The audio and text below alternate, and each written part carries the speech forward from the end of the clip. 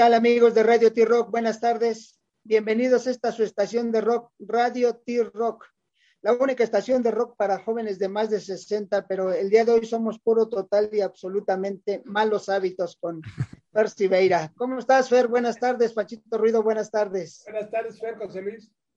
Muy buenas tardes, Panchito, José Luis. Muchas gracias por la invitación, que es un honor aquí estar en Radio T-Rock con ustedes. No, muchas gracias. El honor es de nosotros tener jovenazos, niños de 44 años, Fer Siveira, que nació en la Ciudad de México en 1977, que le gusta el rock and roll, el rock pop, el country, pero principalmente es alguien que fue creando un camino a través de, no sé si ese accidente, entre comillas accidente, de tener un padre militar y que te haya llevado a la familia por diferentes ciudades, ¿no? Ese accidente del destino, hablo de accidente en buena forma, del destino, sí, que claro, te llevó a iniciar una carrera pues lejos de casa, en Tenosique, Tabasco, ¿no? Donde tu papá te dice, o haces algo productivo o te me vas al ejército. Mira, sí pasó por mi mente en algún momento, antes de venir aquí a la Ciudad de México. Vaya, bueno, hablemos de Tenosique. Tenosique, sí, de repente yo paso de la primaria y la secundaria y me toca en la tarde, ¿no? Entonces pues, estaba yo echando la flojera todo el día y no, se te pones a hacer algo, ¿no? O tocas un instrumento o haces alguna actividad o no sé qué sé yo, ¿no?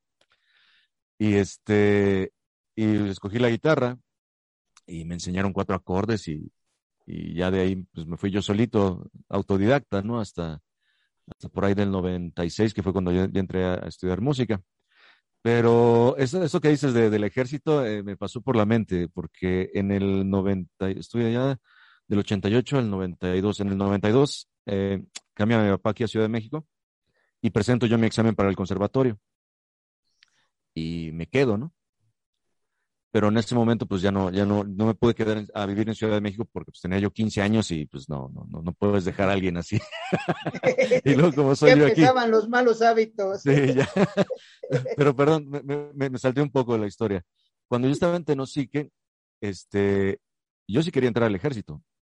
O sea, sí quería yo entrar al colegio militar y todo, pues porque pues, es una carrera muy bonita, yo lo he visto con mi papá. Claro. Pero de repente también ahí me di cuenta de que no iba yo a aguantar porque pues, tengo problemas con la autoridad, siempre lo he tenido. Entonces no iba a salir nada bueno de eso. Pero parte de lo que te lleva a estos cambios de domicilio por la profesión, porque es una profesión de tu padre, ¿no? El ser militar es una profesión, no es cualquier trabajo y requiere esfuerzo, disciplina.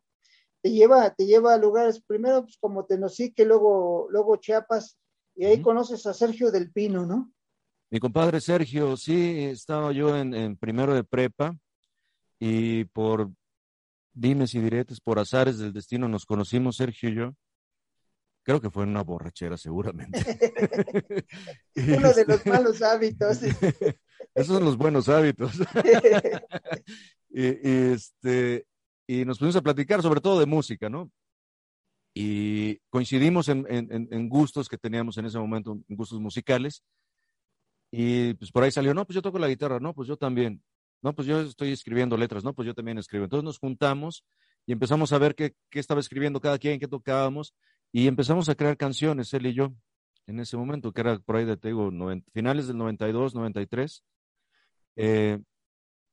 Y bueno, de ahí mi primera banda, se puede decir, mi primera banda que tuve fue Signos, se llamaba Signos. Y las letras eran de Sergio y eran letras mías.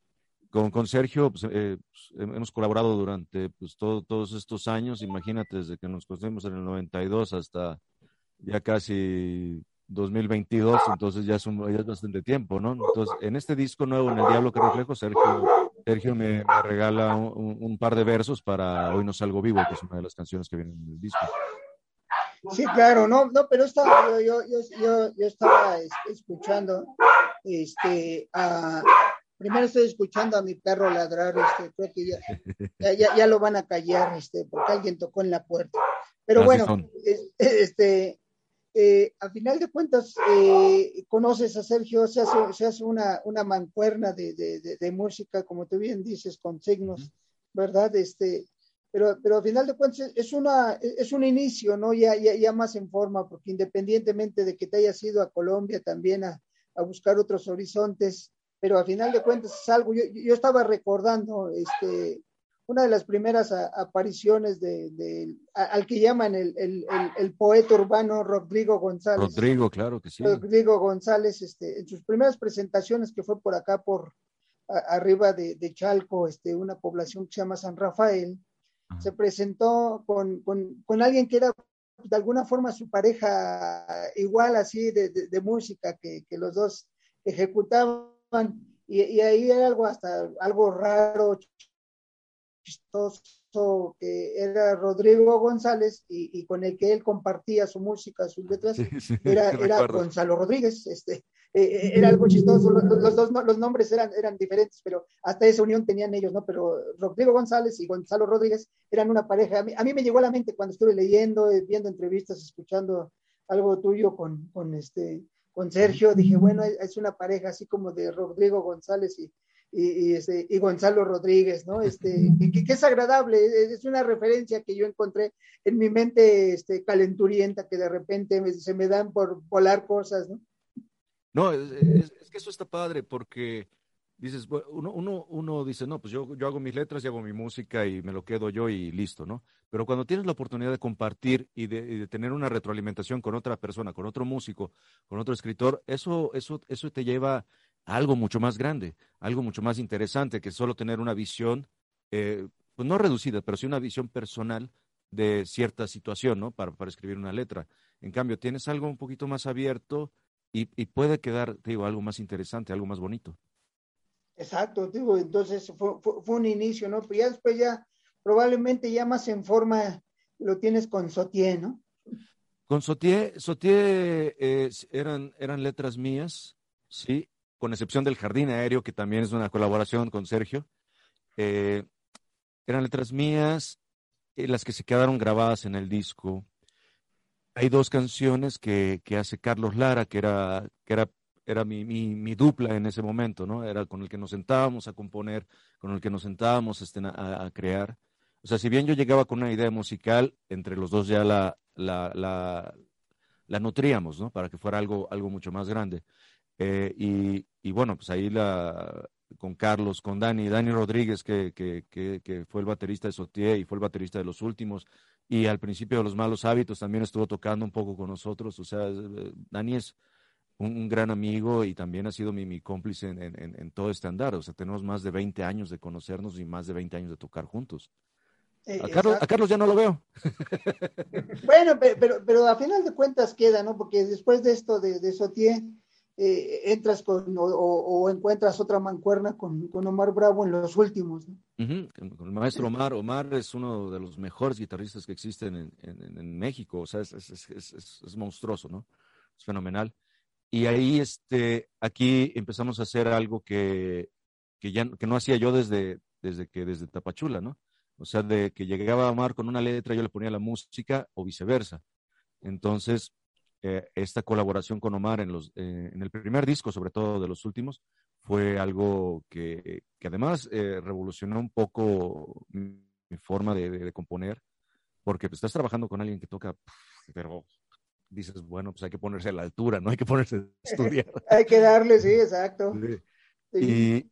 Y la manera sobre todo yo empezaba a producir, ¿no? Cuando empezamos este rollo con los últimos, yo empezaba a producir para una disquera que se llamaba Vaquita Records, donde estaba el mismísimo Paco Gruexo ahí, estaba de director artístico, yo estaba de productor musical, y, y bueno, entonces el trabajar con los chicos de Vaquita y trabajar con los últimos, en el proyecto de los últimos, estar produciendo, fue algo que te digo, a mí me empezó a nutrir ya o sea, completar bueno, no completar, sino complementar mi formación musical y mi formación como productor, que te digo, yo empezaba en ese entonces. Digo, a mí el primer disco de los últimos me gusta mucho, pero me gusta más el segundo. Eso, no, pero a ver, el segundo, a mí me llama la atención el nombre, las hojas de las flores de tus cartas. Ah, caray, eso está así, poéticamente, ¿cómo encontraría? No sé, algo me llegó a mi mente y eh, me lo cambió totalmente. ¿Por qué las hojas de las flores de tus cartas? Suena bien, ¿no? Sí, sí, sí, sí, o sea, pues dije, bueno, es que empecé en mi mente a tratar de acomodarlo, ponerlo, pero eso es lo bonito, eso es lo que te va dando, y yo creo que no solo tu formación natural como compositor, sino a través de la producción y lo que estudiaste como con música y que te convertiste en un productor musical y ese que te ha llevado a diferentes momentos, ¿no? Yo a mí estaba viendo ese comercial no hay problema de decir nombre, la funeraria J. García López en la Ujú. visita, es maravilloso, ¿eh? Es maravilloso. Está bonito ese comercial, o sea, es muy emotivo. Y, Somos nosotros, o sea, nosotros celebramos, ¿no? Festejamos la muerte, ¿no? ujú. Lo vemos de diferente forma y yo creo que eso ves ese comercial y es maravilloso. Yo espero que a ver si estos funerales lo saquen ya pronto, porque pues, ya estamos a un mes de que llegue este día especial para México, y es maravilloso ese, ¿no? Y tú estuviste ahí metiéndole música.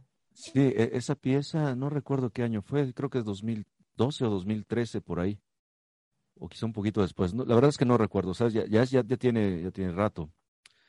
Y de hecho hice, para estas funerales hice tres piezas. Una que fue por ahí del 2012, sí, precisamente, que fue la primera escala interactiva, y es una pieza que se fue a concursar a Cannes y tiquitita, y ganó unas cosillas por allá. Y estas que se hicieron bueno, son piezas muy bonitas, ¿no? El de la visita, y no recuerdo el nombre del otro, donde sale la señora. Creo que sí fue, déjame ver, creo que fueron 2015, 2016 o 2014, 2015 cuando se hicieron esas piezas. Ahorita no he sido requerido para hacerlo nuevo. No, pues diles que sigas, al menos para que asegures el traje para el último viaje. Ya, sí, ya, sí, mi trajecito de madera. Sí, sí, sí, al menos digo, pues a final de cuentas, aunque nos lleven a cremar, de todos modos lo vamos a usar un rato ese traje, entonces, hay que asegurar el traje para el último viaje, ¿no? Sí, entonces, y eso te llevó inclusive, como bien dices, a que tu música llegara a festivales Ujú. importantes y ganaras en conjunto un premio, ¿no? Sí, sí, pues siempre va ¿sí me escuchan bien? Yo escucho así medio raro, ¿sí? ¿Usted me Ujú, oye? te escuchamos muy bien, te escuchamos muy bien. Este, sí, siempre es en conjunto, ¿no? Porque se va la pieza completa, se va la parte visual y la parte eh, eh, auditiva, que en este caso es audio y música, ¿no? Y con ellos, bueno, con, con- con las agencias de publicidad o las casas productoras con las que he trabajado, pues son los que en conjunto con el cliente, claro, son los que es el global, ¿no? El que se lleva el premio. Porque no, Ujú. no es así de que, no, pues la mejor música, que sí, quizá ha de existir esa terna, pero pues no se mete así en la pieza porque es una pieza audiovisual, o sea, es completa. Sí, es todo, ¿no? Pero al final de cuentas, la música te va acompañando en ese viaje que hacen a través del documental, ¿no? Sí, Te va acompañando, está de fondo acompañándote, llevándote y haciéndolo todo mejor. Y qué bueno que participaste y eres parte de ese proceso. Pero al sí, final de cuentas, llegas, aunque a destiempo por esta pandemia, porque el diablo que reflejo pues salió en enero del 2020, ¿no? Y dice uno, chin, esa pandemia ese diablo me lo aplacó. sí, eso fue algo que, pues vaya, nadie lo previó, ¿no? Y yo lo lanzo el 20 de enero del 2020 y 2 meses después encerrados. Exacto. No, no, pero a final de cuentas, tiene buenas canciones, ¿no? Estamos hablando de esos temas que tiene desde La Patrona de la Soledad, ¿no? Y ahorita, hoy no salgo vivo y no encuentro tu rostro. Verano, yo estaba buscando verano de Telchac, estamos hablando de ese lugar de Mérida, de Yucatán. De Yucatán, sí, del Chaclaya, sí. Eso. Sí, sí, sí, para saber dónde andabas en ese verano.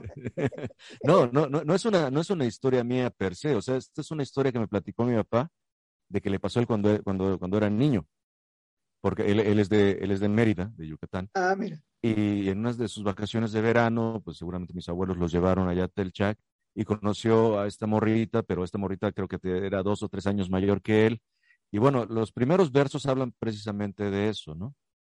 Ya después yo ya me aloqué y ya le hice lo que quise, ¿no? Ah, bueno, no, pero es que ya la vestiste diferente, pero la base Sí, está, ¿no? sí, Pero a fin de cuentas son vivencias, ¿no? sí, Son momentos de vida, no solo tuyos, a lo mejor el 100%, pero son vivencias que estuvo y a lo mejor en la plática, en las pláticas que has tenido, tuviste con tu papá, tu mamá, pues contaban historias, a mí me pasó y de ahí fue nutriendo este disco, ¿no? sí, sí, te digo, Verano de Telchac es una historia que me platicó mi papá, yo obviamente la asimilé, la hice mía y la lancé, ¿no? Con su historia, con sentimientos míos, ¿no? Con cosas mías ahí, cosas que tengo en la cabeza. Eh, Hoy no salgo vivo, te digo, Sergio me regaló un par de versos, los 2 primeros versos de Hoy no salgo vivo son de Sergio, yo después la completé con la misma situación, con la misma dinámica, con la misma temática. Y ya de ahí todo es casi, casi autobiográfico, casi todo es vivencial. Pero eso es bueno, ¿no? Aunque tú tienes 100 noches, pero yo para mí no hay nadie, ningún 100 le llega al 100 de Pedrito, que son 100 No, no, años, ¿no? no, 100 años, pero sí, sí, sí, no, no, no. Pedrito es otra cosa. No, no, Tú es tienes ahí 100 sí. noches, pero Pedrito fueron 100 años. Por eso dice Sabina que siempre hay que tener sombrero para cuando existe la ocasión de quitárselo. Exactamente, sí, sí, sí, con Pedrito es esto. Pero estas vivencias es parte de lo que tú te das. Una pregunta, casi no hacemos preguntas así, No, pero no, adelante. ¿cuál es el soundtrack de tu vida? Para nosotros, para Radio T-Rock, ¿cuál es el soundtrack? El soundtrack de nuestra vida es aquel que escuchamos en casa con nuestros tíos, nuestros abuelos, nuestros papás.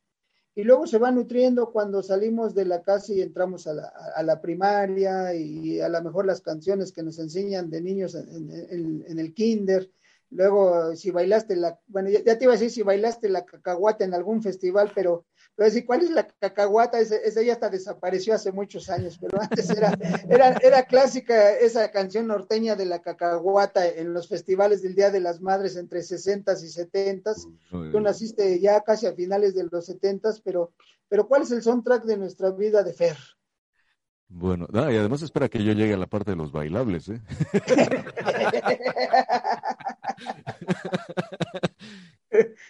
Este, bueno, de niño. Sí, Sí, sí, sí. lo que yo recuerdo más bien en Mérida, cuando estábamos viviendo en Mérida, que esto debe haber sido 81, 80, 81, 82 por ahí. Mi mamá y mi tía Carmen, que andaba de visita por ahí, escuchaban mucho a José Luis Perales. José Mm, Luis Perales es hasta la fecha algo que tengo en mi vida, es un compositor que tengo en mi vida en cierto estante que a mí me gusta mucho y si bien aprendí a tocar con canciones de Hombres G y de Duncan Du y tal, también aprendí a tocar con canciones de José Luis Perales. Y hasta la fecha me gusta mucho y una de mis canciones favoritas y nunca lo voy a negar es Canción de Otoño de Perales. Es de una canción muy Perales. bonita. Bueno, pues por el lado de mi mamá, por el lado de mi mamá, pues escuchar a Perales, escuchar a los Beatles, eh, ¿qué más escuchaba mi madre? A los Rolling Stones, o sea, el rock clásico, ¿no?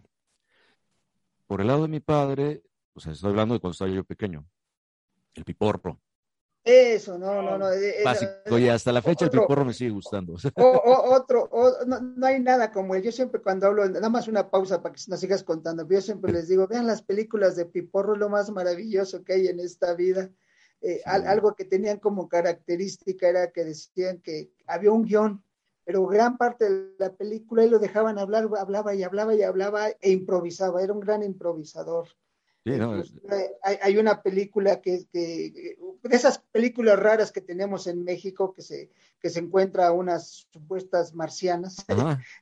y está en la cantina y se avienta un diálogo como de 5 minutos, y de hecho él improvisó todo. Ese es lo maravilloso de Sí, no, no, Piporro. no, no, y en sus canciones, o sea, Todo, por eso te entre, digo, entre, es otra cosa, es sí, entre maravilloso, verso y Piporro. verso, y taconéllele y Sí, tal, dígale, ¿no? Entonces eso. Entonces, tu papá escuchaba a Piporro, ¿no? al Maravilloso. Piporro, este, pues, él heredó mucho el gusto musical de mi abuelo, entonces escuchaba a Toña la Negra, Benny Moré, ¿sabes? Todo eso. Clara, toda la música rabalera maravillosa que Sí, sí, sí, en el sí. caso de Panchito Ruido y un servidor era lo que escuchaban en casa, mi tía, mi padre, igual. Sí, también, sí, claro. Sí. Y es una música fantástica y bonita y tiene todo el feeling, todo el corazón. Eh, ¿Qué más oíamos por ahí?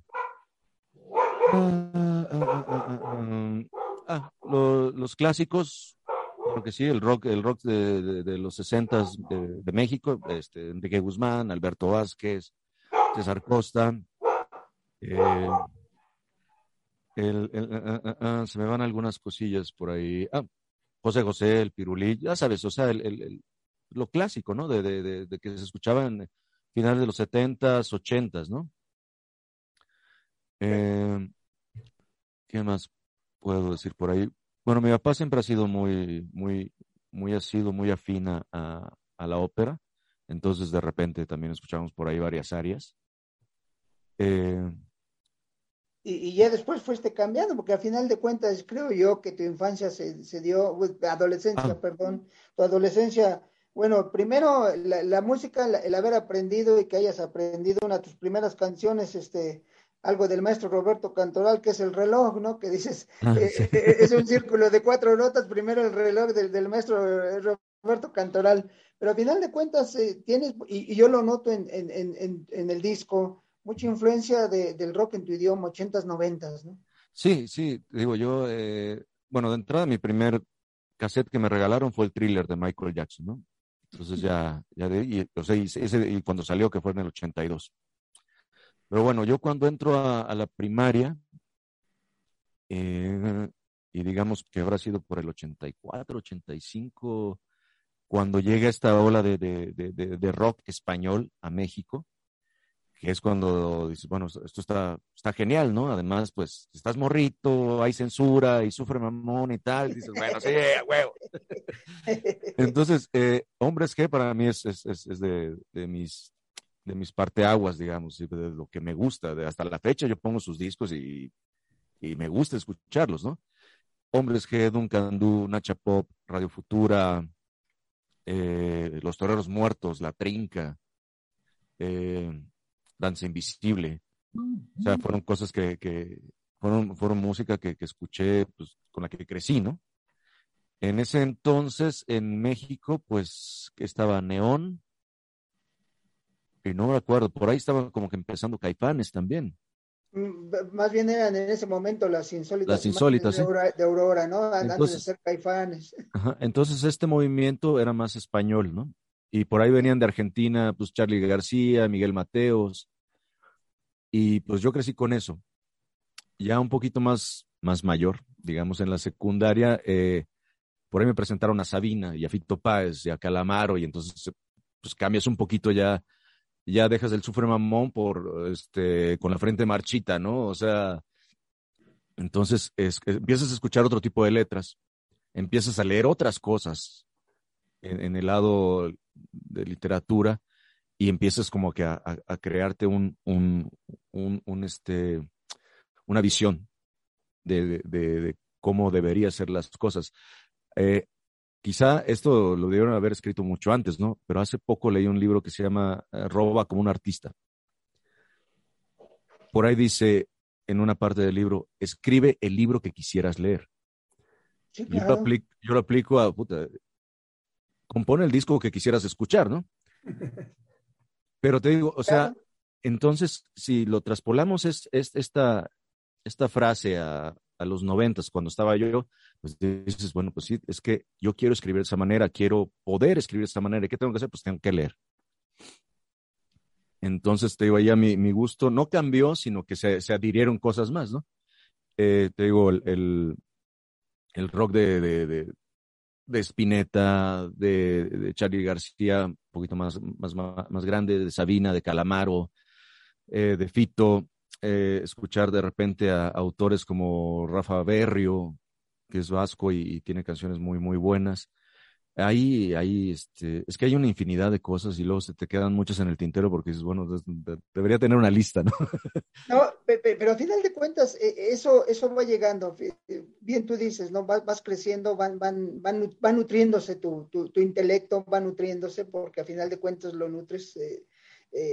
Reitero lo que pensamos aquí en Radio T-Rock, no hay música buena o mala, hay música que te gusta o no te gusta, y te Exacto. vas por ella.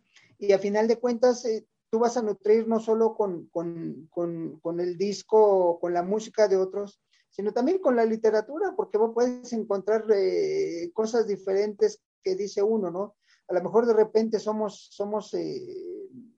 especiales en qué aspecto, en que decimos, hey, ay, es que este es buenísimo, pero no tomamos en cuenta el compositor propio que hace algo aquí dentro, pero decimos, este de acá afuera es mejor y tiene esto, espérate, ¿no? Yo siempre les he dicho, a ver, el mejor blusero que hay en el mundo se llama José Alfredo Jiménez. Esa, yo no veo falla en tu lógica. Tal El cual, mejor así. blusero que hay no creo que nadie le llegue a José Alfredo, es el No, mejor no, blusero no. que hay en el mundo. Y a final de cuentas, hace rato que mencionabas a Antonio Peregrino, mejor conocida como Toña la Negra, yo creo Ujú. que no ha habido mejor cantante que ella.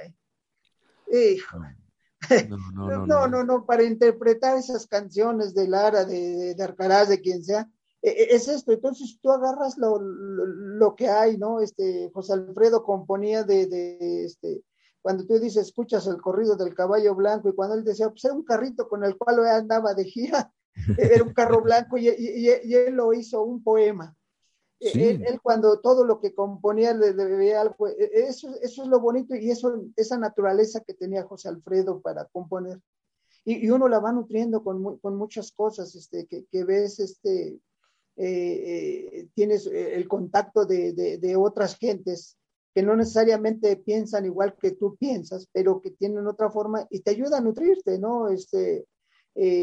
Por historia, por ejemplo, Janis Joplin en su casa, sus papás se reunían con intelectuales, sí, en su casa, cuando tenía reuniones de intelectuales en su casa, y eso nutrió su forma de pensar, su forma de sí. ser.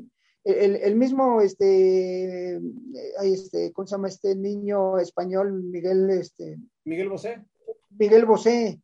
O sea, a mí cuando leo me impresiona el hecho que diga, pues es que cuando lleva mi tío Pablo a casa y me dio esto, está hablando de Pablo Picasso. Sí, sí. Está hablando, porque yo recuerdo que inclusive una anécdota que él cuenta es que un día llegó mi tío y me dijo, ponte esto, y le regaló se llama el traje para el ballet en los hombres, ¿De dice, ballet? bueno, No. sí, le llevó para que él hiciera ballet, y él dice, yo me encantó, era una pijama fabulosa y me la puse, no, espérame, no, esto es para otra cosa. Dice, pero él platica muy normal que su tío Pablo iba a la casa, platicaban y convivía con él, ¿no? Y eso es lo que te lleva a algo diferente, a pensar, y a lo mejor dices, bueno, piensa diferente. Y nosotros, pues a lo mejor no tenemos ese privilegio de tener un tío como Pablo Picasso o alguien, pero sí tenemos el privilegio de saber leer y No, acercarnos a otras formas de pensamiento. sí, y eso es lo que hablábamos muy, muy al principio, o sea, la retroalimentación con otras personas.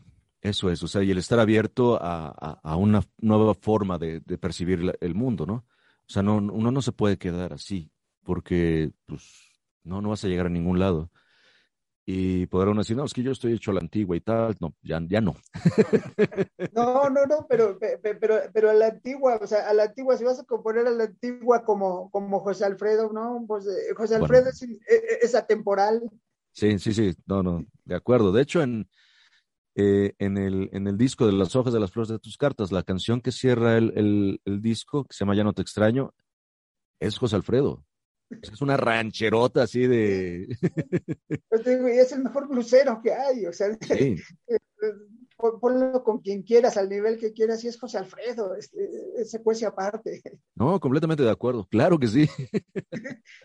Y entonces llegamos a el Diablo que Reflejo, que salió en enero del 2020, que inclusive empezó a grabarse en el 18 y lo termina y sale en el 2020. Y por cuestiones de la pandemia no pudo salir, pero al final de cuentas estamos todavía a tiempo para gustarlos. De hecho, ya entré a la plataforma digital donde hay todo, escuché todos los Ah, qué temas bueno. y un par de veces porque al final de cuentas escuchas un disco y dices, así, así. Escuchas la segunda, dices, caray, tiene esto. Y digo, y en mi caso, los Beatles los sigo escuchando después de 50 años y sigo descubriendo cosas de ellos. Sí, no, y cada vez te sorprenden los discos. Yo soy igual. Si de repente, no, me acuerdo que compré La lengua popular de Calamaro, lo escuché una vez, dije, Está así, así. se quedó como 3, 4 años ahí guardados, y en una situación especial dije, bueno, pues, o sea, que estaba yo pasando por algo, lo puse, y fue un disco así que, ¡pah! O sea, me pegó así, digo, órale, eso está bien padre. Sí, no, no, y es que te da, ¿no? Por ejemplo, el McCartney que salió en el 70, hace 50 años, no sé por qué, pero esta semana he escuchado puro McCartney. Empecé desde el McCartney y ahorita ya llegué a Off the Ground. Ay, Pero al final de cuentas, y todavía me falta, todavía tengo que hartar a mi familia porque todavía faltan como 20 discos más de McCartney para seguirlos escuchando. Pero al final de cuentas, para mí el más maravilloso que hay pues, es el McCartney, el uno, ¿no? Ahora ya hay McCartney 3, pero el uno. Y lo puse, caray, se llamaba Linda. sí. Vaya que la amaba.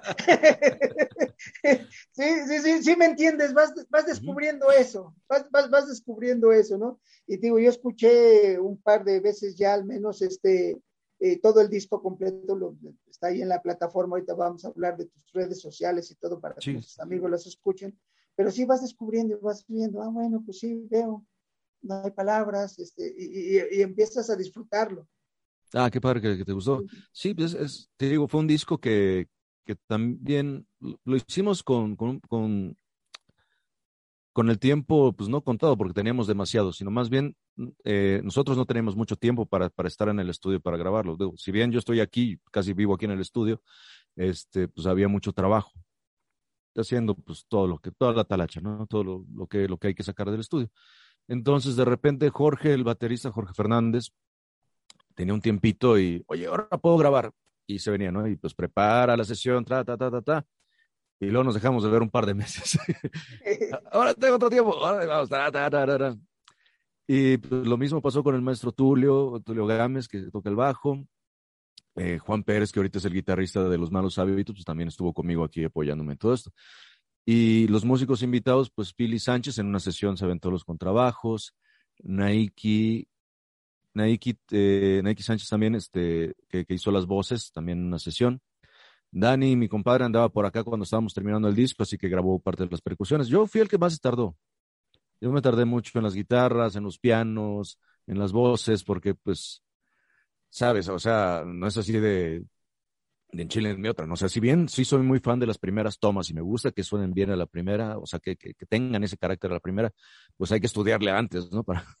Entonces, ok, y luego pues me tocó hacer los solos de las canciones, entonces hay un poquito más de trabajo para desarrollarlos. Exacto. Sí, no, no, pero al final de cuentas es un proceso, ¿no? Bien tú dices en una toma, ¿no? Y hay historias en la música, por ejemplo, de los Beatles, que su primer disco fue prácticamente en 2 días que lo grabaron, los The Doors también, el primer Sí, disco que es maravilloso igual, pero ¿qué pasaba? Tanto los Beatles como The Doors, pues ya tenían 3, 4 años tocando esas canciones. sí, Por sí, eso sí. cuando llegaron, se acabó, ¿no? Y ya después, obviamente, van evolucionando y encontraron otro proceso de encontraron a alguien que le dijo, no quiero hacer esto, pero los primeros discos son tan naturales como que cuando tocan una batería, un bajo y dos guitarras junto con la voz, ¿no? Y eso ocurrió en los discos de ellos, inclusive el último disco, que igual cumplió ahora 50 años de Elia Woman, igual lo grabaron prácticamente en una semana. En una semana lo grabaron, porque ya tenían todo montado, dijeron, a ver, ya está esto, y todavía inclusive antes de entrar al estudio, alquilaron un pequeño lugar para estar ensayando y tocaban las canciones una tras otra. Cuando entraron, una, dos, tres, una, dos, tres, la que sigue, una, dos, tres, pero eso te lleva un proceso de estar en contacto. A ti, pues obviamente te pegó la ausencia, la distancia, luego se les juntó con la pandemia, pero primero la distancia, ¿no? Y que tú dices bien, tratar de asegurar la mayor calidad en todos, ¿no? En el que llegó y tocó el contrabajo, las percusiones, las guitarras, la batería. Sí, digo, yo confío plenamente en todos ellos, siempre he confiado, son grandes amigos también de muchos años y son unos grandiosos músicos. O sea, yo cuando terminé de hacer las maquetas, cuando dije, bueno, vamos a grabarlo, porque este iba a ser un disco de los últimos. No iba a ser de Fer Sibaira Los Malos Hábitos, iba a ser un disco para los últimos, que al final del día fue cuando Omar y yo decidimos, bueno, ya hasta aquí, cada quien por su lado, no pasa nada, seguimos siendo cuates, pero cada quien tiene cosas que hacer, ¿no? Entonces yo hice más canciones todavía para el disco y ya cuando dije, bueno, ya está la selección de canciones, porque eran así de montones, ¿no? Así, bueno, viene esta, viene esta, viene esta, viene esta, viene esta. Ya cuando tuve la selección, pues ya las empecé a enviar, ¿no? Bueno, hice los papeles y ya se los envié a los músicos. Oye, ¿quieres participar? Sí, sí quiero. Entonces, todos estuvieron muy abiertos a entrar a esta producción y por eso el resultado lo escuchas. O sea, es algo que suena, yo lo escucho muy natural, bueno, en mi, Sí, en mi, sí, sí, en mi sí, forma. O sea, se es escucha, algo yo que no, también. que no suena así como que, o sea, no es perfecto, porque no debe ser perfecto. O sea, la idea No, es que no fuera perfecto. no, pero es que a final de cuentas, cuando tú tocas, y sobre todo cuando estás en vivo, a lo mejor en ese momento, en lugar de requintear dos vueltas, te avientas tres porque estás más feliz. Sí, sí. Y eso es precisamente lo que lo hace diferente, ¿no? Ahorita recordando al recién fallecido Charlie Watts de Rolling Stone, decía Keith Richards que en vivo tocaban más rápido porque es que Charlie siempre va a prisa, va, y vamos correteándolo. Y luego Charlie Watts dice, no, dice, ellos son los que van a prisa y yo tengo que apurarme para alcanzarlos. Sí, Pero eso es lo bonito de la música, o sea, que la estás ejecutando de forma diferente y como tú bien dices, no hay perfección porque la perfección a lo mejor se va a dar en el día menos esperado en una presentación en vivo, ¿no? sí, de hecho, bueno, te digo, yo soy quizá un bicho raro en todo esto, porque a mí sí me gusta que la música sea más animal, o sea, no tan perfecta, no tan, porque la música es perfecta, es matemática, y así debe ser. Pero sí, o sea, cada quien tiene sus gustos y su forma de interpretarla, ¿no? Y eso que dices es muy cierto, o sea, uno puede ensayar vaya, en el cuarto de ensayos, estás ensayando tus canciones y quizá tienes hasta un metrónomo para estar así. Pero en vivo es tanta la adrenalina que te vas para adelante y te vas para adelante y no es que quieras acabar rápido el concierto, no es que te lleva la misma emoción. Sí, no, yo recuerdo hace muchos años, bueno, yo me retiré en el 84, pero Mm. cuando tú apenas empezabas, nos retiramos de la música, Panchito Ruido sigue siendo músico, él es baterista, sigue siendo músico, pero yo me acuerdo que luego cuando tocábamos el grupo que teníamos, junto con amigos hermanos, Julián, Toño y Rafa, de repente la canción era de 3 minutos y había veces que la hacíamos de 10 porque Ay, la gente Dios. estaba feliz, tú te seguías, nada más la hacían y Sí, sí, seguía, sí, sí. seguía, No, nada más con esto. O había veces que de repente los dios, ya no, ya, adiós, se acabó. Y eso de repente la gente, a pesar de que te le echabas de 10 minutos, la gente te aplaudía, decía que siguiera. sí, Eso es pues, lo bonito de la música, cómo estás en ese momento interpretándola. ujú. Sí, sí, o sea, pues estás hablando de una parte donde estás clavadísimo, eres guitarrista, estás clavadísimo en el solo y se te va, y se te va, y se te va.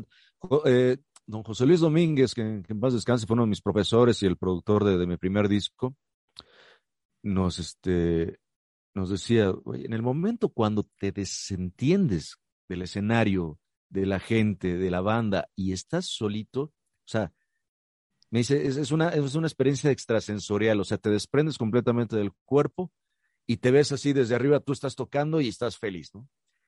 Y vaya, que a mí no me pasa en esa situación, a mí me pasa cuando me subo al escenario, que no me acuerdo nada. O sea, ¿por qué? Porque pues, te la estás pasando tan bien, que estás liberando montones de cosas aquí en la cabeza, que, ¡pum!, se te olvida y tocas, o sea, tocas el concierto perfecto, tocas todo, pero no te das cuenta. Y eso pues, está padre hasta cierto punto. No, Está pero padre es si alguien lo bueno. grabó. Exacto, ¿no? Pero al final de cuentas, inclusive la gente sale feliz porque está esperando cuándo va a ser el siguiente para Ujú. irte a ver. ¿Cuál va a ser la siguiente presentación para estar ahí, para disfrutarla contigo, ¿no? Y hay cosas que, por ejemplo, dentro de la vida de Jimi Hendrix, el, el dios padre de la guitarra, porque Eric Clapton es el dios de la guitarra, pero para mí Jimi Hendrix es el dios padre, porque así como hay Ok. dios padre, dios hijo, y el dios Espíritu Santo pongan a quien quieran, pero el dios padre es Jimi Hendrix.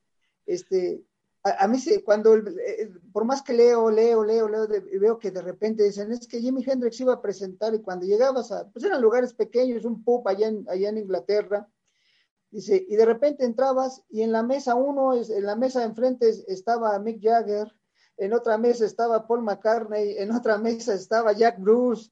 Esos iban a ver a Jimi Hendrix ejecutar, tocar su guitarra y hacer lo que le decía. Dice, no, eso, cuando él tocaba, esos eran su audiencia, McCartney, Lennon, Clapton. Digo, es un Dios Padre, ¿no? Y precisamente tú a lo mejor llegas y de repente volteas y estás viendo amigos, pero de repente dentro de ese olvido que te da musical, hay gente que dice, caray, este era el guitarrista de tal, ¿no? Mm. Ha pasado, ha pasado, de repente, eso ya tiene muchos años. Bueno, pues ya al menos unos 10. Estábamos tocando en el Doberman de la Roma, con los últimos, y de repente apareció por ahí los músicos que eran la Furquetina, ¿no? Los de Natalia. De Ajá. Natalia. Y por ahí apareció también el cuate que es el bajista de Kinky, el vaquero. La verdad Uh-huh. no recuerdo su nombre. Y ahí estaba, ¿no? Dices, órale, pues está chido. Es que está padre, o sea, es así, no, me vinieron a ver, no, es que estamos pasando un buen rato, estamos haciendo Así rock es, pues te digo, y pues todos exacto, somos cuates, ¿no? O sea, te da, y van a bailar, ¿no? Yo estaba escuchando, Celso Piña ya murió, pero estaba escuchando, viendo una de sus entrevistas, reitero, no somos musicales, ujú. y le dicen, oye, tú tocaste para Gabriel García Márquez. Dice, no, fue un accidente. Dice, a mí me invitaron que iba a ir el maestro García Márquez a Monterrey a hacer a presentar un libro.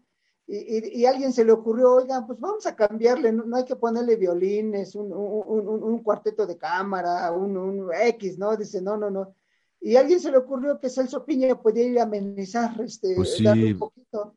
Y Celso Piña cuenta y dice, no, si yo llegué, dice, me dijeron, ¿quieres que lleve a todo mi grupo? Dice, no, nada más tú y un par más. Dice, perfecto, dice, aquí estoy yo. Dice, y cuando empezamos a tocar, a ver, quiero probar el sonido, aunque nada más era mi acordeón, mi voz y mi hermano en la percusión, en el güiro y todo esto, dice, empezamos a practicar, dice, bum, bum, bum, a ver el sonido, cómo se escucha, pa, pa.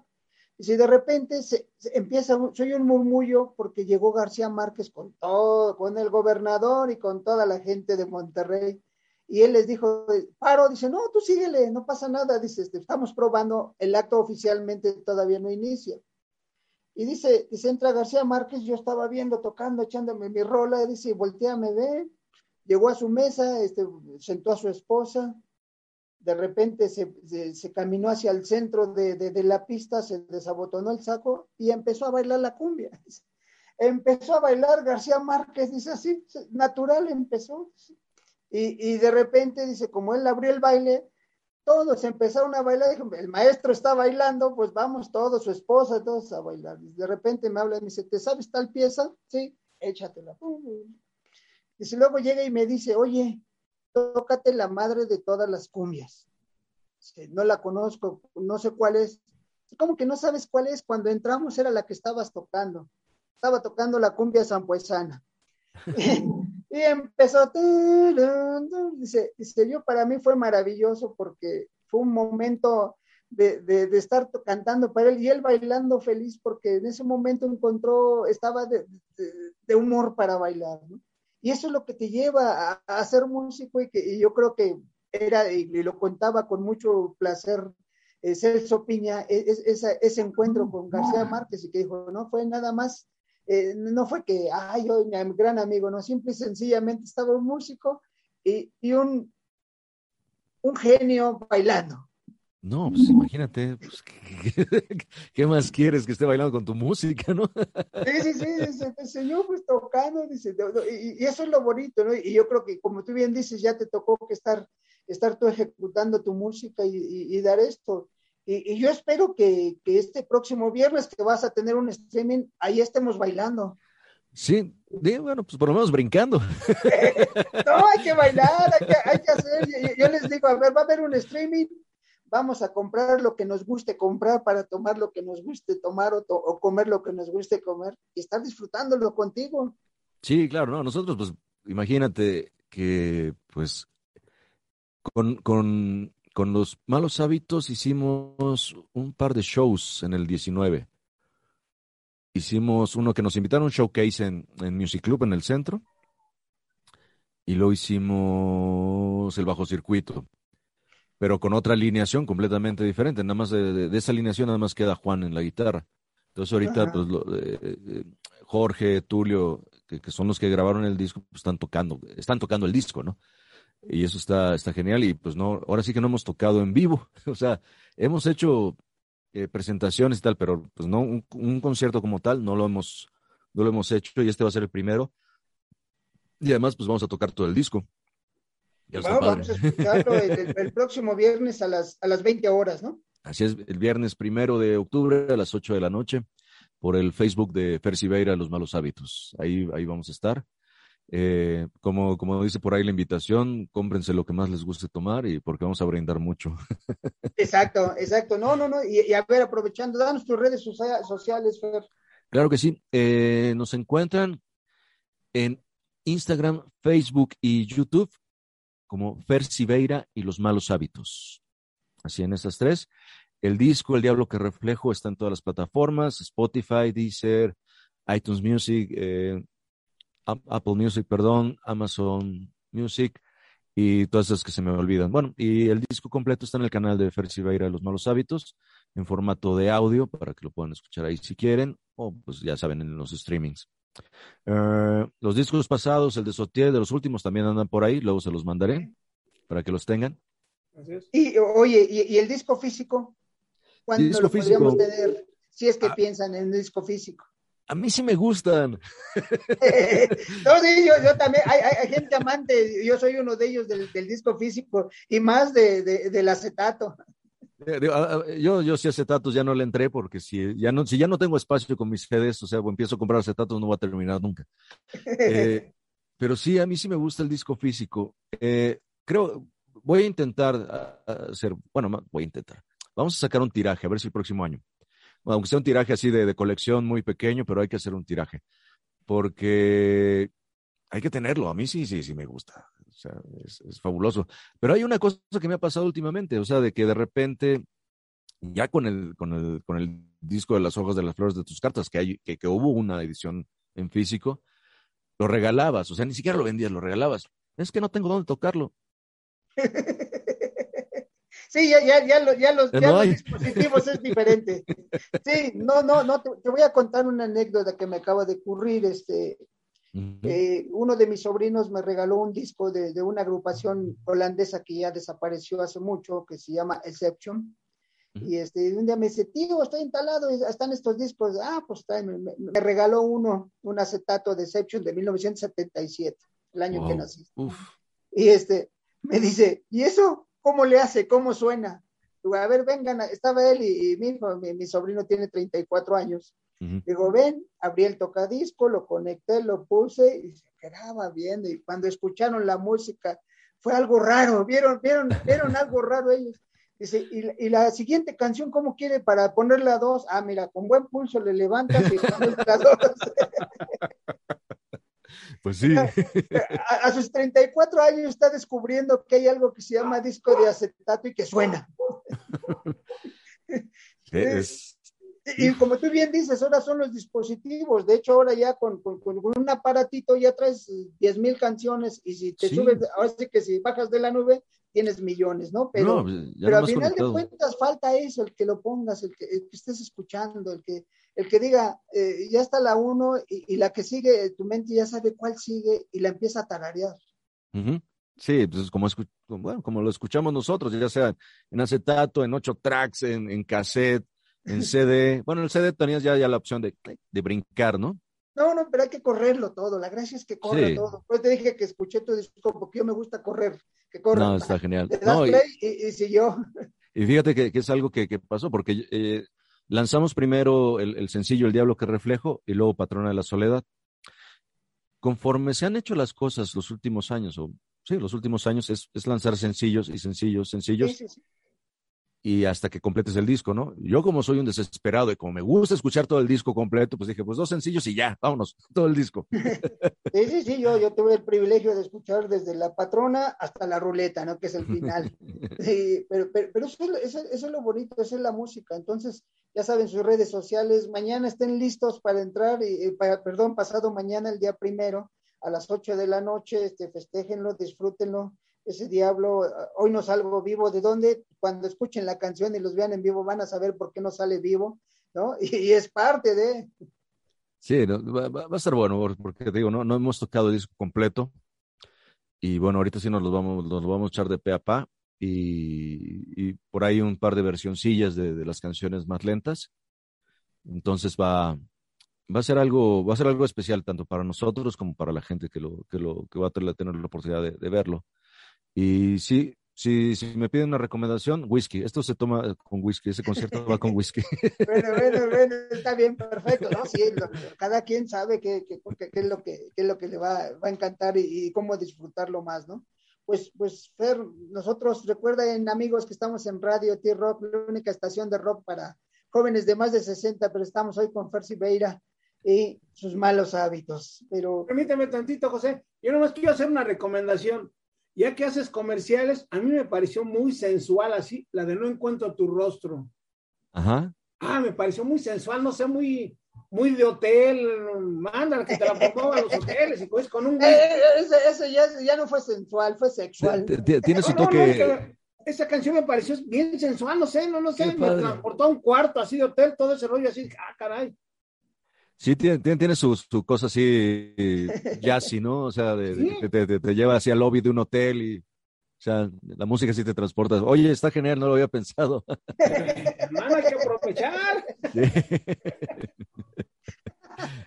No, pues, amigos, ya saben a dónde nos puede llevar la música de Fer, hasta dónde vamos a caminar con él ahí, gracias a la mente calenturienta de Panchito Ruido.